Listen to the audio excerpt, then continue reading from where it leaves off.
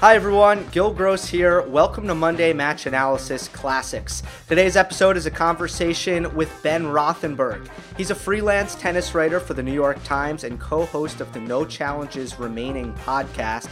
Ben and I get into one of his favorite matches of all time, the 2009 Wimbledon final between Andy Roddick and Roger Federer. A couple of housekeeping items before I get started. One, a trigger warning. Novak Djokovic has had an up and down week, and I felt the need to get into Djokovic's recent comments about anti-vaccination. So if you're sensitive to that topic, know it's coming. You can skip ahead to where we start talking about the match, or you can skip this altogether, but I'll give you a trigger warning for that. Also, to address the lack of diversity that's just happened as a coincidence, I let the guests choose what match they want to go over, and it just so happens three in a row have been from 2009, 2 in a row have been with Roger Federer. So just know that I'm going to effort to get some more diversity coming your way. So for the Djokovic folk and the Nadal folk, just know that there will be coverage of your favorite players coming very soon. And lastly, I plan on doing another Q&A on Wednesday. So keep an eye on the community tab, on the main tab of my channel, and also on my Twitter @GilGross, where you will have an opportunity to submit your questions and comments for our Wednesday Q&A. Without further ado, here's Ben Rothenberg. We're joined for the first time by Ben Rothenberg, a freelance tennis writer for the New York Times and co-host of the No Challenges Remaining podcast. Ben, how are you? Thanks for doing this. I'm very good. Very glad to be here. Thank you for having me. This should be fun. Yeah, everything is good with you in the quarantine life and all that? Yeah, so far so good. It's like more than a month into it now, and it's been going fine. You know, feels pretty low stakes in some ways. You know, there's not much to do each day. So when something like this comes along, I'm happy to jump on it and get, projects to do. So this is good. Absolutely. You strike me as a man of good taste. Any tennis quarantine content recommendations, Ben? I honestly have not been doing too much like rewatching of things. I've not been watching Tennis Channel or what they're re-airing or doing too many deep dives. I've been reading a few books. The one book that we're doing next, I'll plug NCR a bit here, but we're doing next on No Challenges Remaining is this book from 1990 by John Feinstein called Hard Courts, which is about the tour in the year 1990. And it's a dense but good read. It's a good quarantine filler. It's like 450 pages of small font about tennis 30 years ago. So yeah, people were looking for something that will take up time and also be enjoyable. I like it. It's pretty good. Well, yeah. What's your favorite evergreen piece you've ever written? Oh gosh. Evergreen. I like a few things I've got to do that are longer. I spent more time doing. Obviously, I'm more attached to probably. A couple of things I've done for Racket magazine, whether it's about courtsiding. I did something on Monique Vealy, who is a super hyped prodigy who got wrapped up with Donald Trump, and also just weird stuff there in the late 90s. I did one on the those are the main ones. I'll stick with those two answers, I guess, for now. Yeah. All right. Check those out, everyone. So we're going to get into the 2009 Wimbledon final, Roger Federer, Andy Roddick. But just before we do that, it's been a wild week for Novak Djokovic. The beginning, the first thing that comes through the news cycle is that he's setting up this relief fund for lower ranked players. And that's obviously a really positive story. And I would say everyone kind of took that really well. And then a more controversial, to put it kindly, development that just broke last night is that he kind of said that he would be opposed to being forced to have a coronavirus vaccination. It's a little bit unclear if he's just umbrella anti-vax or if he's anti-coronavax. But I mean, Ben, what was your reaction to that? To your second point first, I do think that the most straightforward reading of it was that he started out saying that he's sort of umbrella anti-vax and then went more specific on potentially having mandatory travel vaccines for coronavirus, which would fit into the umbrella statement at the start. But also he's saying that he's against a vaccine that hasn't even been invented yet. So that seems like a pretty blanket statement. Like, you're against a vaccine that we don't even know anything about yet. Does not exist yet. So that would seem to be a fairly straightforwardly, clear ideological position that's not just about one specific product or invention or concept or whatever.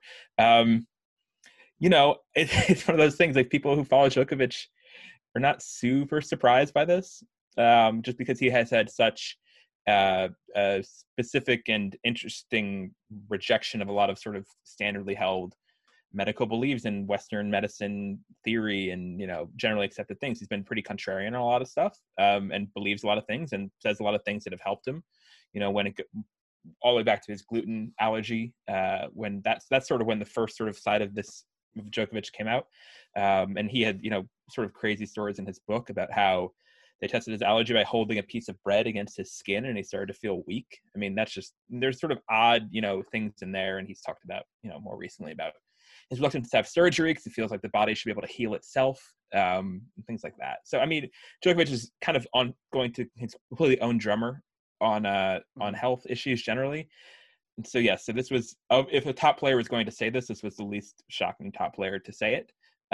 But still, it's been interesting to see how this has been a story that's already broken out outside of tennis. And part of that is, I think, that a lot of molehills are going to turn into mountains in quarantine time because there's so little news in sports, that if he made this statement, during a normal sports cycle in a normal month of April when there's playoffs going on in sports and other things, maybe it wouldn't have quite the resonance it has. But this has been a big story on a lot of news networks. And it's something that I hope that he can clarify. I know we've reached out to him for a comment with the New York Times and to his team, and other places as well, I'm sure, are doing that also.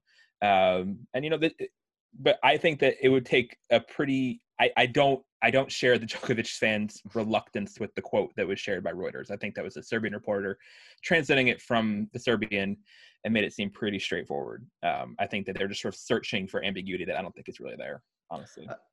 I'll share one of my takes, and feel free to disagree with me.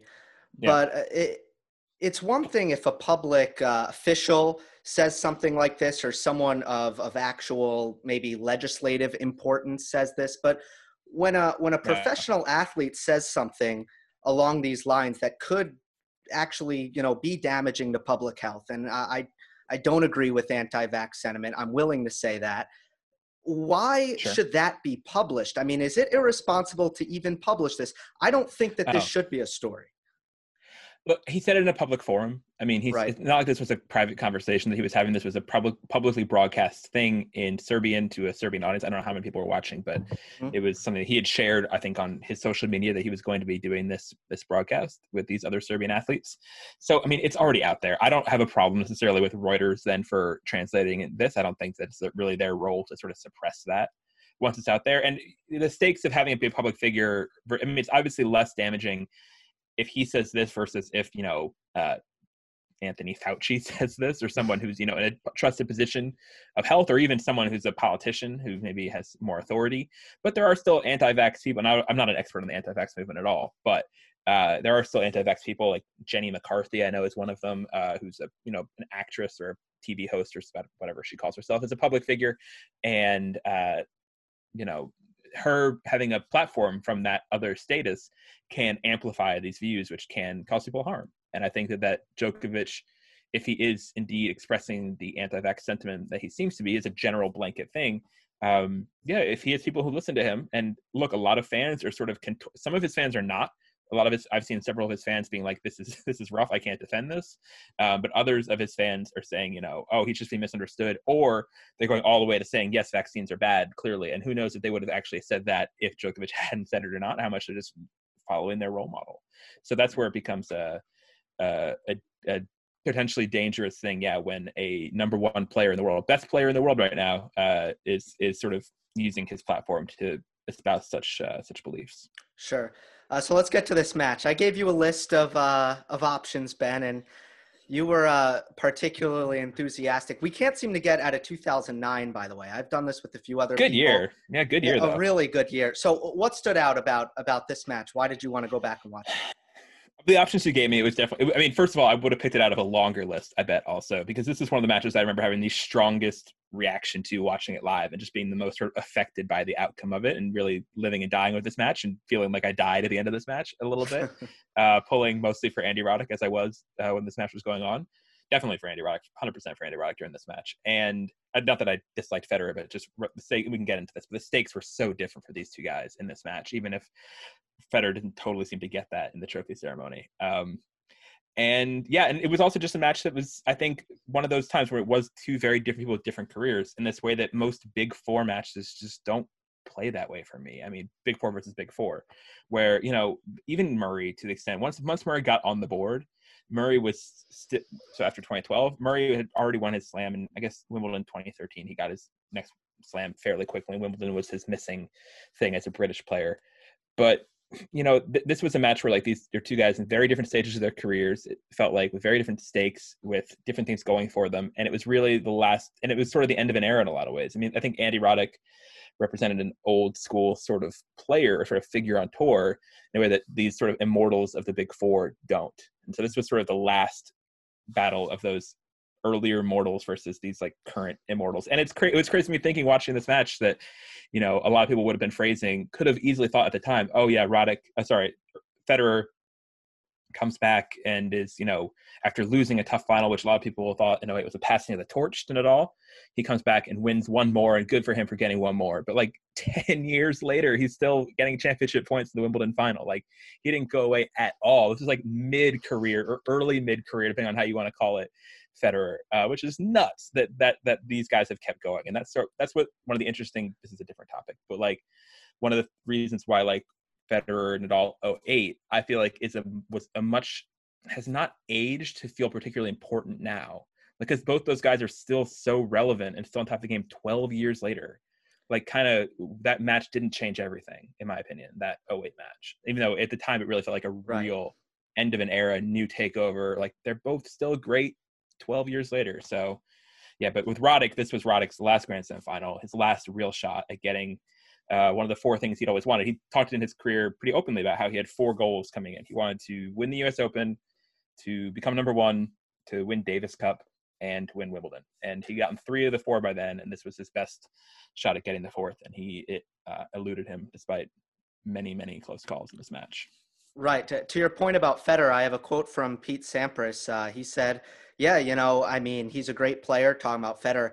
He's got 15 now. He could get 17, 18 majors when it's all done. Try again, Pete. You were a little low there, even on the end of your range. But certainly for Roddick, he had won the 2003 U.S. Open. Did not win. Since that Slam final that he was successful in, he had been in three finals, lost all three of them to Roger Federer. So this is, again, bumping into Federer, a guy who was 18-2 head-to-head against Roddick. It really seemed like Roddick was in a group of players whose careers were just destroyed by the existence of Roger Federer. 100%. And Roddick would have won, I think, at least, because not just the finals, but a bunch of semifinals and quarterfinals where he also lost to Roddick. Where Roddick also lost to Federer. I think Roddick could have comfortably had 5 slams without Federer there, at least. And, you never know how things shift. Maybe it's even more. Maybe he gets even more confident. Maybe other players step up and can figure Roddick out if Federer doesn't come to suck up all the oxygen on the tour in sort of what was Roddick's prime. Roddick won his first slam after Federer won his first slam. It was one slam later in 03. So he, and finished that year number one, I believe, in 2003.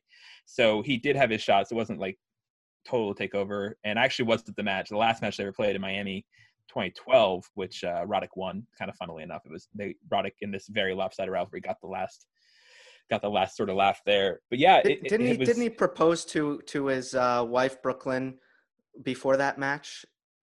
Oh, that I don't remember. I'm not sure. Okay, I saw that on possible. Wikipedia. And okay, maybe. Wikipedia is usually right about things, funnily enough. Usually. I mean that not as a joke. They usually are pretty good. Yeah. So, yeah. The other thing I'll say about Sampras, you mentioned him. Like, it's wild that this was a big, big passing the torch moment, like finally getting over Sampras. And now, 11 years later, Sampras is like distant fourth place on this list. He's no longer on the podium of most men's Grand Slams. And it's just funny that how quickly that shifted, how quickly Sampras and I would put Roddick in sort of the Sampras lane of player, being an American who has a big weapon or big weapons and big serve, is not not an all surface player, which is what everybody is now. Sampras was not an all surface player. Roddick was not an all surface player, and they were aggressive guys. And yeah, they're sort of, it's interesting that they're at the end of an era, and Roddick says in his speech, sort of says to Pete, sorry, I couldn't, hold off the record for you a little bit. And it does really feel like they were part of the same breed. And this is that kind of breed's last real hurrah in a lot of ways. Yeah. A Grand Slam final stage for sure. Well, that's where I want to start with Sampras. Federer looking to win his 15th slam to pass Pete, and Pete's late to the match. So yes, it's at 2-1, the first changeover when they finally let in Pete. And if he was on time, he wouldn't have had this dramatic grand entrance. But I almost wondered if that was intentional. I almost wondered if it was intentional because BBC showed him.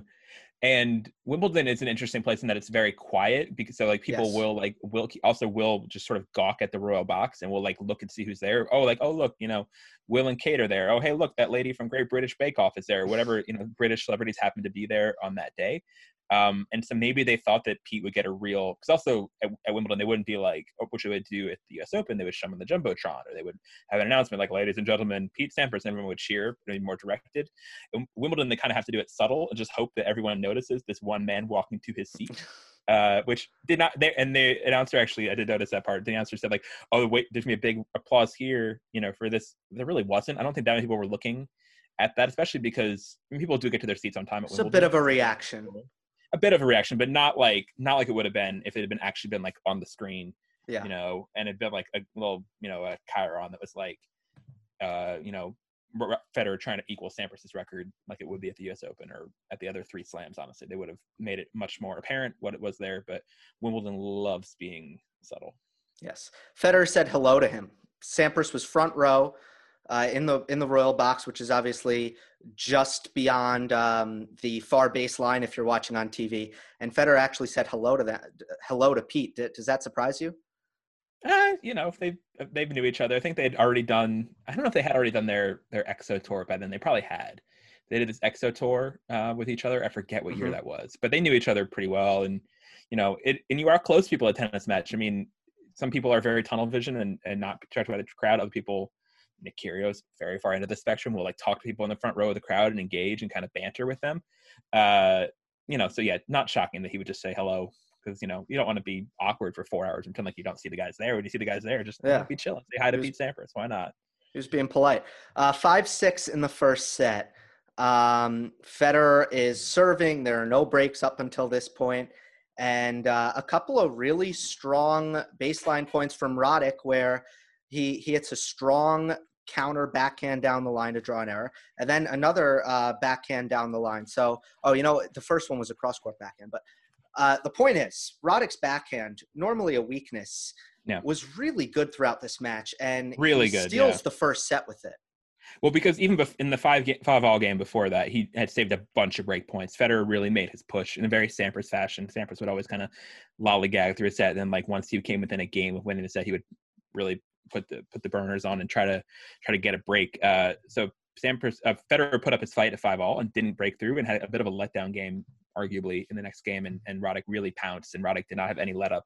Yeah, and the backhand was good throughout the match. A lot of backhand down the line winners you wouldn't normally associate with Roddick, and that Federer, I think, really didn't see coming, because he'd played, like you said, Roddick 20 times before this, so he knew the patterns that would work for him, even on grass, knowing that Roddick was playing well. And that's one thing we should point out too. Roddick was having a very good 09. He was a bit rejuvenated in his career. It was a different look Roddick. I think he'd lost a little bit of weight. He was playing a little bit more all court than he had been recently. He had a really good run at Wimbledon to get to this final, beating Leighton Hewitt in 5 in the quarters and beating Andy Murray in 4 in the semis, which was a big upset, really.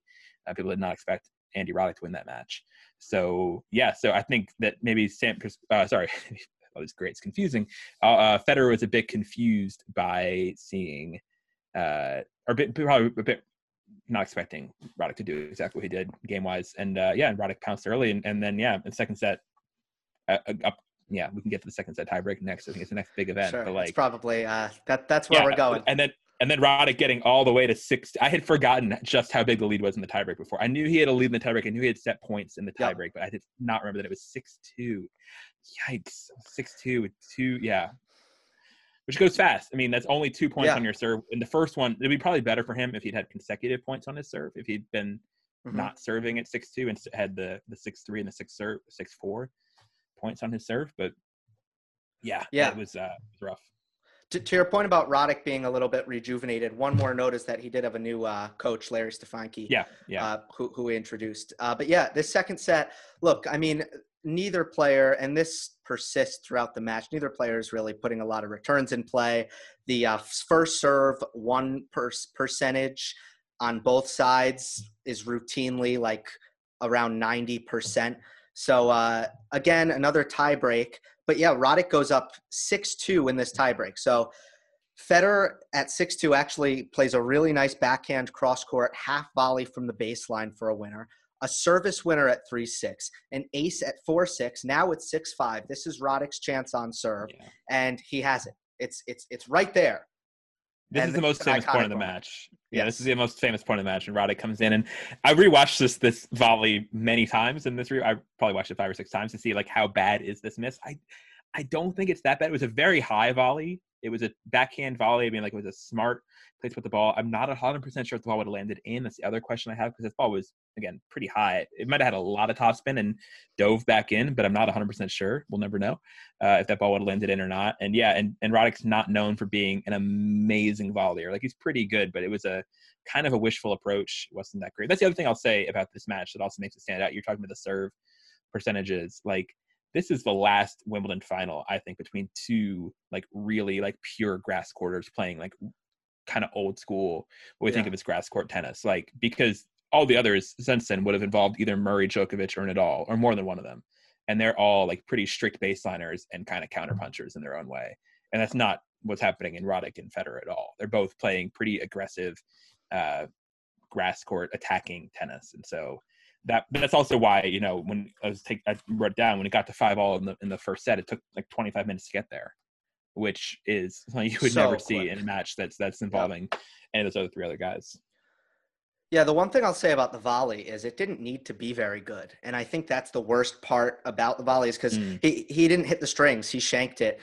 I think the reason why the volley was so ugly and startling is because Federer was off the court.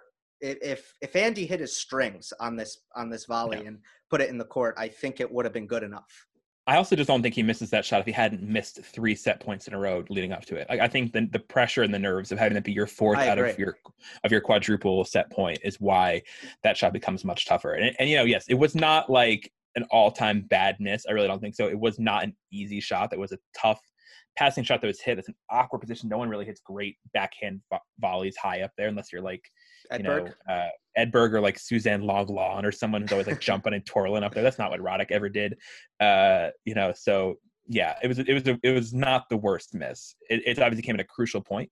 And we can argue whether or not that's the point that really swung the match. Well, it's only in the second set, so it's hard to say that.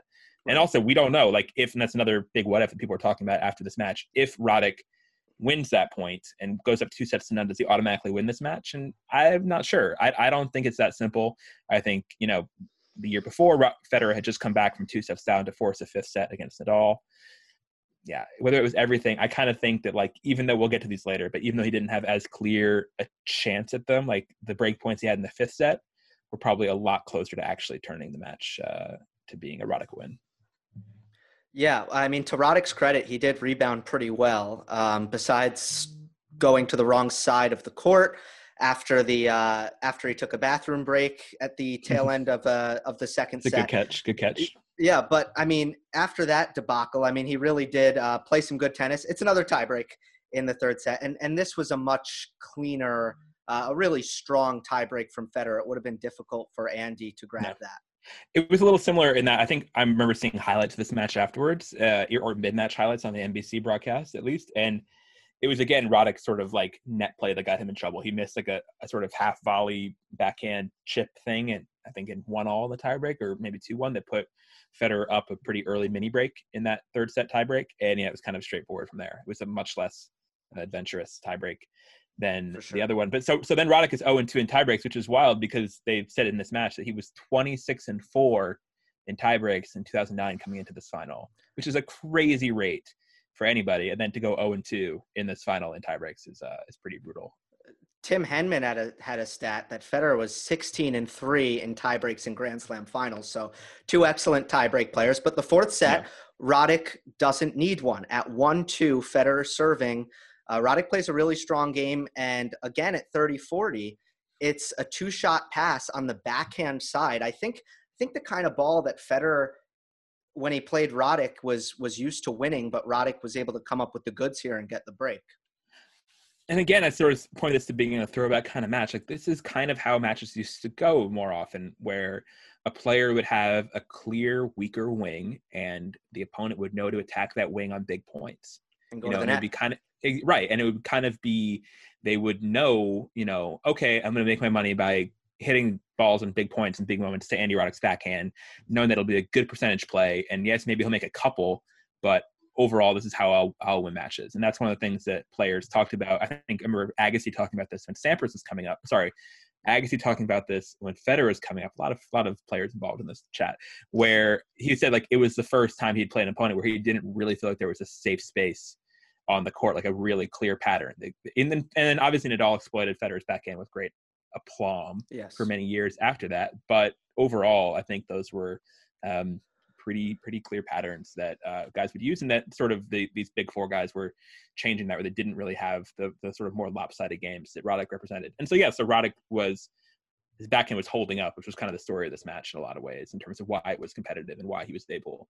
And he also didn't get broken. That's the other thing we should say. Roddick does not get broken in this match until the very last game of the match. And that was the other big story, that he was saving all the break points in the match.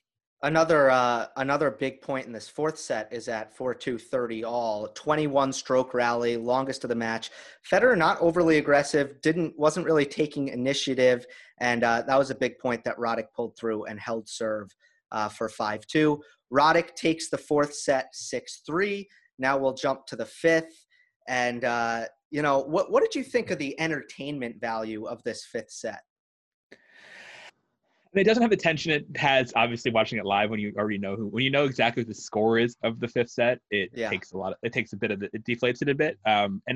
Actually, to that point, like kind of the first four sets were a little bit more, just on pure rewatch. I'm talking about a little more things. I didn't remember exactly when in the fourth set Roddick broke. I didn't remember exactly when certain things happened in the earlier sets. But yeah, I mean, they were both playing well, and it was pretty clean. And I like, I'm someone, as I'm not a big fan of best of five generally, as people probably know, but I do like long final sets. I do think that they're really cool. As an NHL fan, I love like an indefinite overtime and just having somebody have to wait it out and win that way.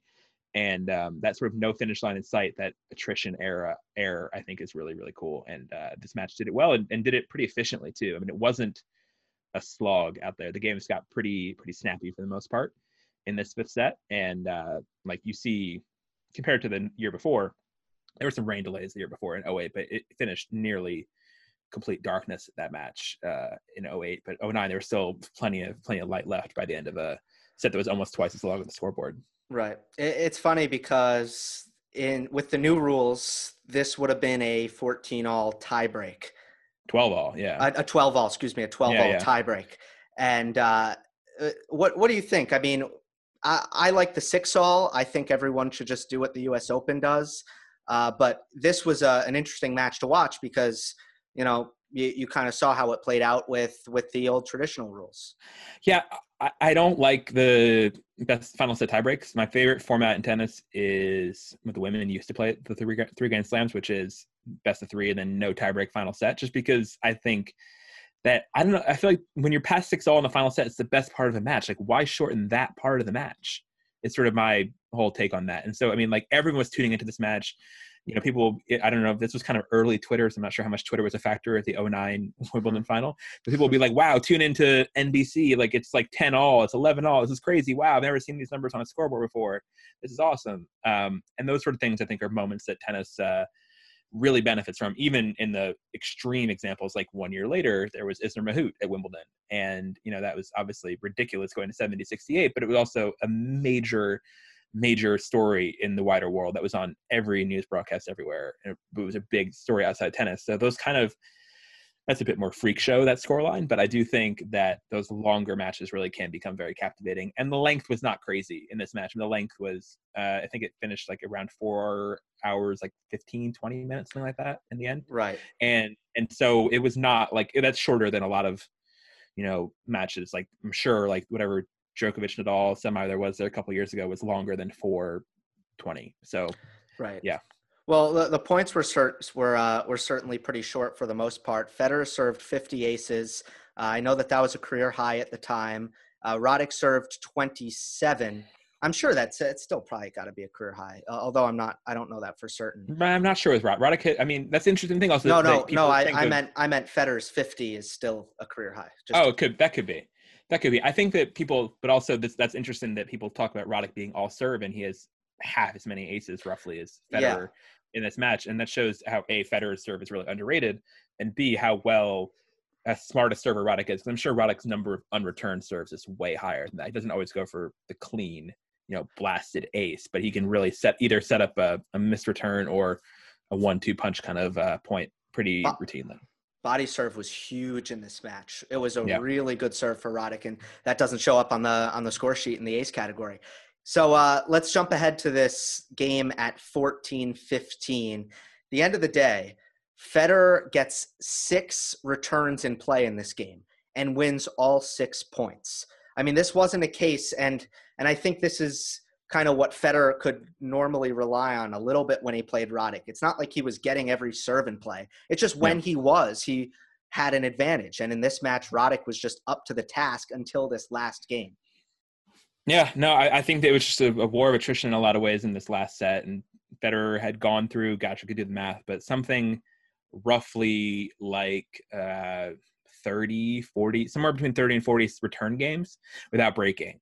And that could be bad for his morale. But also, serving second, I think, is a rough thing for Roddick in this final set. It's the second that he gets down break point, and Roddick did have a couple break points earlier in the 5th set. I believe at 8-all. He had 2 break points, which with Federer hit pretty big serves and saved pretty quickly. It's a lot of pressure. This first time he faced a break point, it is a championship point, and the crowd at Wimbledon does what it does on championship points, especially after 4 hours. They're getting very excited, and they were probably pretty evenly split. I think slightly pro Federer in this match, but Roddick had a lot of goodwill at Wimbledon. It was probably one of the least pro Federer crowds at a Grand Slam final ever, even if it was 60%.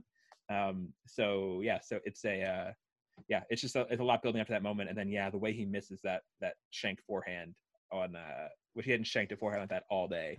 And then the way he does that on the match point is still brutal.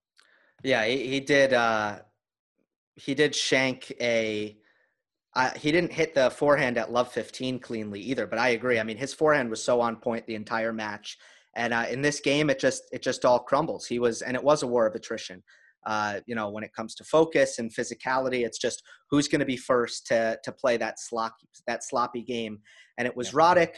Lo and behold, he never makes another Grand Slam final.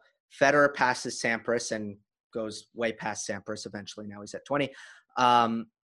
It's almost like we took Roddick for granted, though, in terms of American tennis, because I mean he's on the heels of McEnroe, Connors, and then Agassi, Sampras, and then with your Couriers in there, and then it's almost like all we have is Andy Roddick now. And in hindsight, now American tennis doesn't have anything close to Andy Roddick.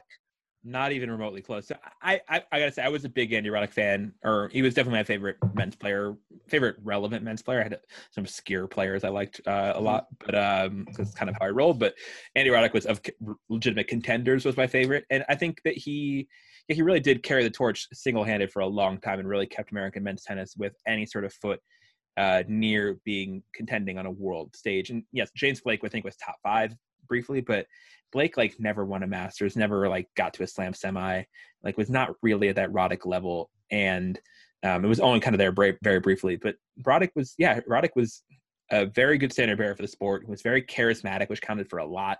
He was a kind of classic celebrity in a way that American men's tennis has come nowhere close to having since then. I mean, Andy Roddick hosted SNL after he won his Grand Slam. He was that kind of guy who was a public pop culture figure, and that does matter. It really does matter for the relevance of the sport in this country.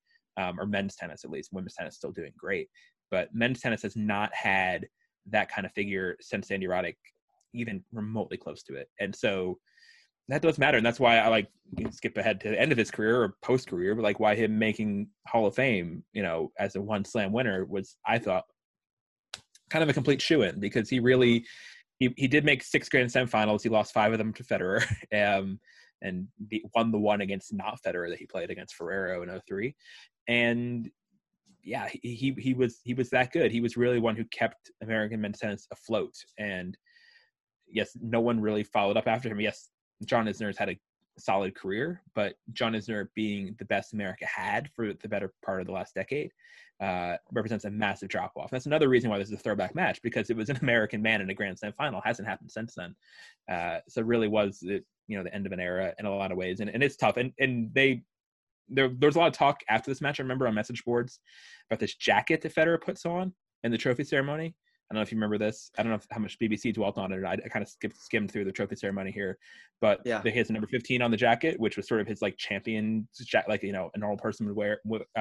Not normal person, but like a NBA player or a World Series winner would wear after they win, that sort of championship hat type thing. Right. And some people thought that was like arrogant and presumptuous or whatever, or that it was like disrespectful to Roddick, who was just trying to get like 2 and you have 15.